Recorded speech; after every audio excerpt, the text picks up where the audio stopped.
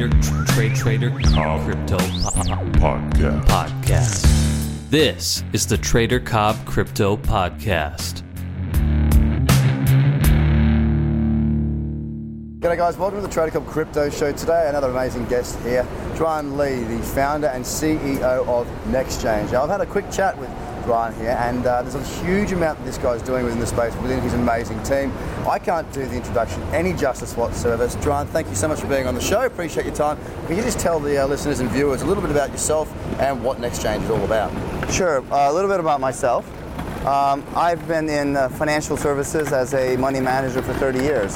So I spent 13 years in the Silicon Valley. I funded companies like Netscape and Yahoo. So wow.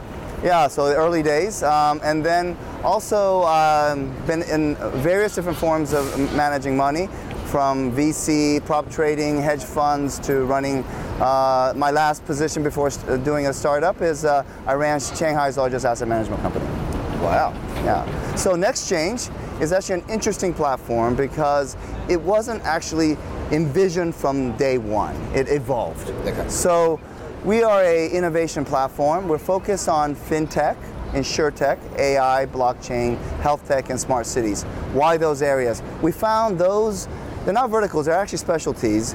They lend itself to be very growth-oriented, but at the same time, covering them separately and very deep gives a synergy of all of them together. And what we do with this is that we have created an online to offline ecosystem, and that varies from events to having our own social network to having our own content platform. And then we do three things around that. We either market, invest, or create products. Cool. Well, I find it fascinating speaking to someone you. Obviously, you've been around for a very long time. Not saying you're old. No, I'm not old. I'm young. You started young and you achieved some amazing things. I mean, you've been across the wide spectrum that is financial services, but also in the tech world as well. I mean, managing desks all the way across to investing in tech companies and startups, being involved in Yahoo. It's a huge, wide array of experience. Now, I want to know what brought you into the blockchain space. Why the fascination here for the time being? Because I know it's not just what you do, but obviously it's a very disruptive technology. Is this the reason why you're here, or is there further reaching ramifications for blockchain that maybe we all haven't grasped yet that you can see? Well, I like to be very simple in my thought process. We're looking at transformative technology. Whenever you look at anything that, whenever you look at companies that succeed, the most important thing is that, is timing. Yeah. So you can be the best management team and started in blockchain 10 years ago. Yep. You would have failed. So we are looking for industries that are trending, that are growing, that are gaining acceptance. We believe that blockchain is very transformative because it's not just the crypto enthusiasts anymore, but it's now reaching beyond that. Yeah, okay. Now, with your project at the moment, you've got offices all around the world at this stage. Is there any specific area that you're targeting? I know you talked about, I think you said healthcare and various other areas. Is there an area right now that you're seeing as with the most potential, or maybe it's an area that hasn't been utilized best in the space just yet and you're targeting that? Yeah, sure. So, let's talk, specifically on blockchain. Yep. Blockchain has applications in so many areas. I would say the easiest way to think about it is just how do you get rid of the middleman? So that's the easiest way. But that point, I would say, involves looking at like an industry where there's a lot of cost structures and so many parties involved just to get something done. Yep. So for us, we're looking at a number of things. Like, for example, we believe like the logistics industry. Doesn't sound exciting, not sexy, but boy, there's so many middlemen in it, so many hands that touch it, so many multiple platforms, so many delays that could potentially happen, but most importantly, fraud. Yeah. So that's one of where, I would say examples where we see a lot of benefits of blockchain. Another example is that we want to focus on real execution. Obviously, financial services was where predominantly all the blockchain execution is happening today. I don't know that most people know this, but in 2018, 91% of the banks are planned to invest in blockchain. That's huge. That is huge. Yeah, so this is a very big number Why is that so big? It's because they all feel that it is a part of where, they want to be a part of technology, but remember, they're hypersensitive to being exposed to this technology that's public. So most of what's happening there is private blockchain. Consortium blockchains, or blockchains that are just created for the bank themselves. So there are different ways to look at blockchain. Blockchain may be, to the general public, one big word, but it's split into so many sections. Yeah, well look, one of the things that I find fascinating is a lot of the traditional market bankers are moving into the space. A great example for you, Joanne, is recently in Australia, the Commonwealth Bank of Australia, which is our largest bank, it's the big bank in Australia, their CFO has recently left the bank, only CFO for 1 year of the Commonwealth Bank. Now, as far as CFO roles go, it doesn't get bigger than that in Australia, being the CFO of the largest bank in our country. He's moved across to a Hong Kong-based company, Block Group or something like that, I can't remember the name exactly, but he's left there, and it's a very big news in Australia right now.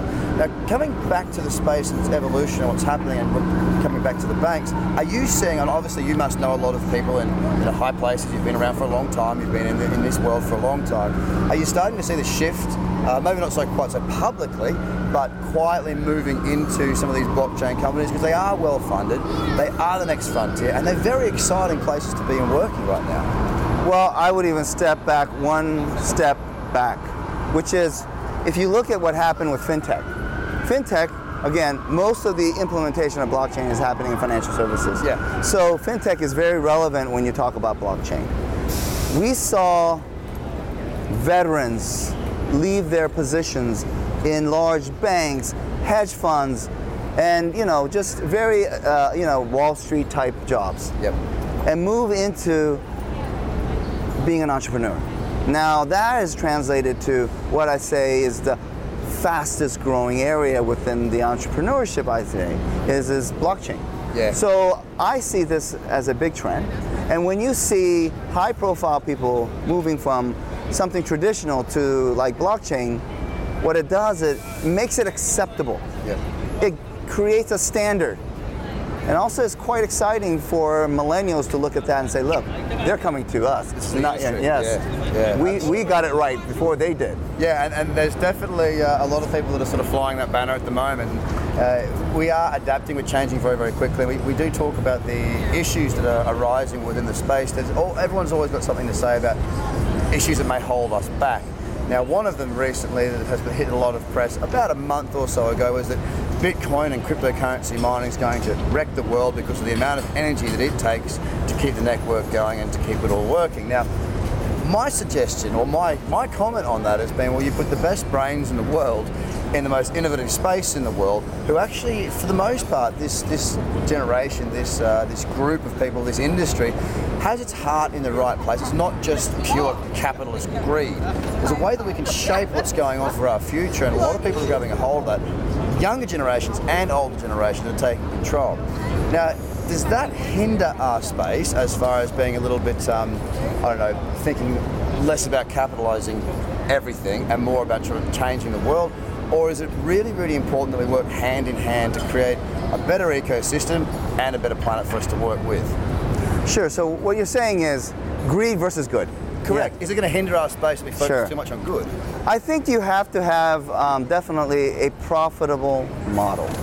I've been always told by people who are very successful and philanthropists, it's very hard to be a major philanthropist when you haven't actually figured out your own who you are philanthropy or your own financial situation, right? So I think the best way to describe it is that you have to create a healthy financial capitalistic model that allows for an industry to grow in a healthy fashion, that it will exist far into the future, but at the same time giving back a certain percentage or a certain part so that it actually shapes many of the larger population to embrace the technology. I would say that this is very important because really you don't want crypto to be just the 0.1%. Correct. You want it to be the 10%, the 20%. For that to happen, you have to have a cause just more than the greed. It has to be the good. Yeah, and I think that's a really good way to think. I mean, there's gone are the days where it's all about stamping on people and crushing them and moving over. I think there's a much nicer way of doing things. It makes life a lot easier. People want to have a good lifestyle these days. It's not just about money for the most part. Well, at least I hope it's not. And you talked about before that right now in the space of blockchain and cryptocurrency, that's where we're actually seeing use cases right now. Yes. Obviously, we can transact, we can still buy things with Bitcoin and various other tokens. Now, what are you seeing as being the next sort of industry that's actually going to have the rubber hitting the road, so to speak, where we can actually use it? Well, right now it's largely being used in financial services. So today, blockchain is very different from 1 year from now blockchain, because a lot of the funding that's taking place today is for applications in industries outside of financial services. Yep. So today we're seeing in financial services applications in trade finance, financial inclusion, payments, decentralized exchanges. These are just kind of things that roll off my tongue of things that I see are applications happening today in financial services. But tomorrow, I see so many interesting applications. The music industry. Yeah. The medical records industry. Yes, that's big too. I would say the other industry that I see a tremendous amount of impact is even in the leisure food industry. So these are not things that we would have kind of applied blockchain to in the more infant stages, but what we're seeing also is this kind of virtual world combining with the real world. Yeah. It was very hard to imagine that there was even a link between the two, right? Yes. Now we're seeing that it is completely tied together. Yep. And it's hard to imagine that it isn't. But in the very beginning, when we only saw it in cryptocurrency, it was hard to imagine it was anything beyond just money and exchanging, payments. But now it's really you can touch it, feel it. Yeah. When you can touch it, feel it, the broader population will get involved. Well, it's very much like the internet when it first started. It was basically a directory service, and I remember people saying, one day you'll be able to order your groceries and they'll rock up, they'll be delivered to your door, and you're sitting there going, mind blown.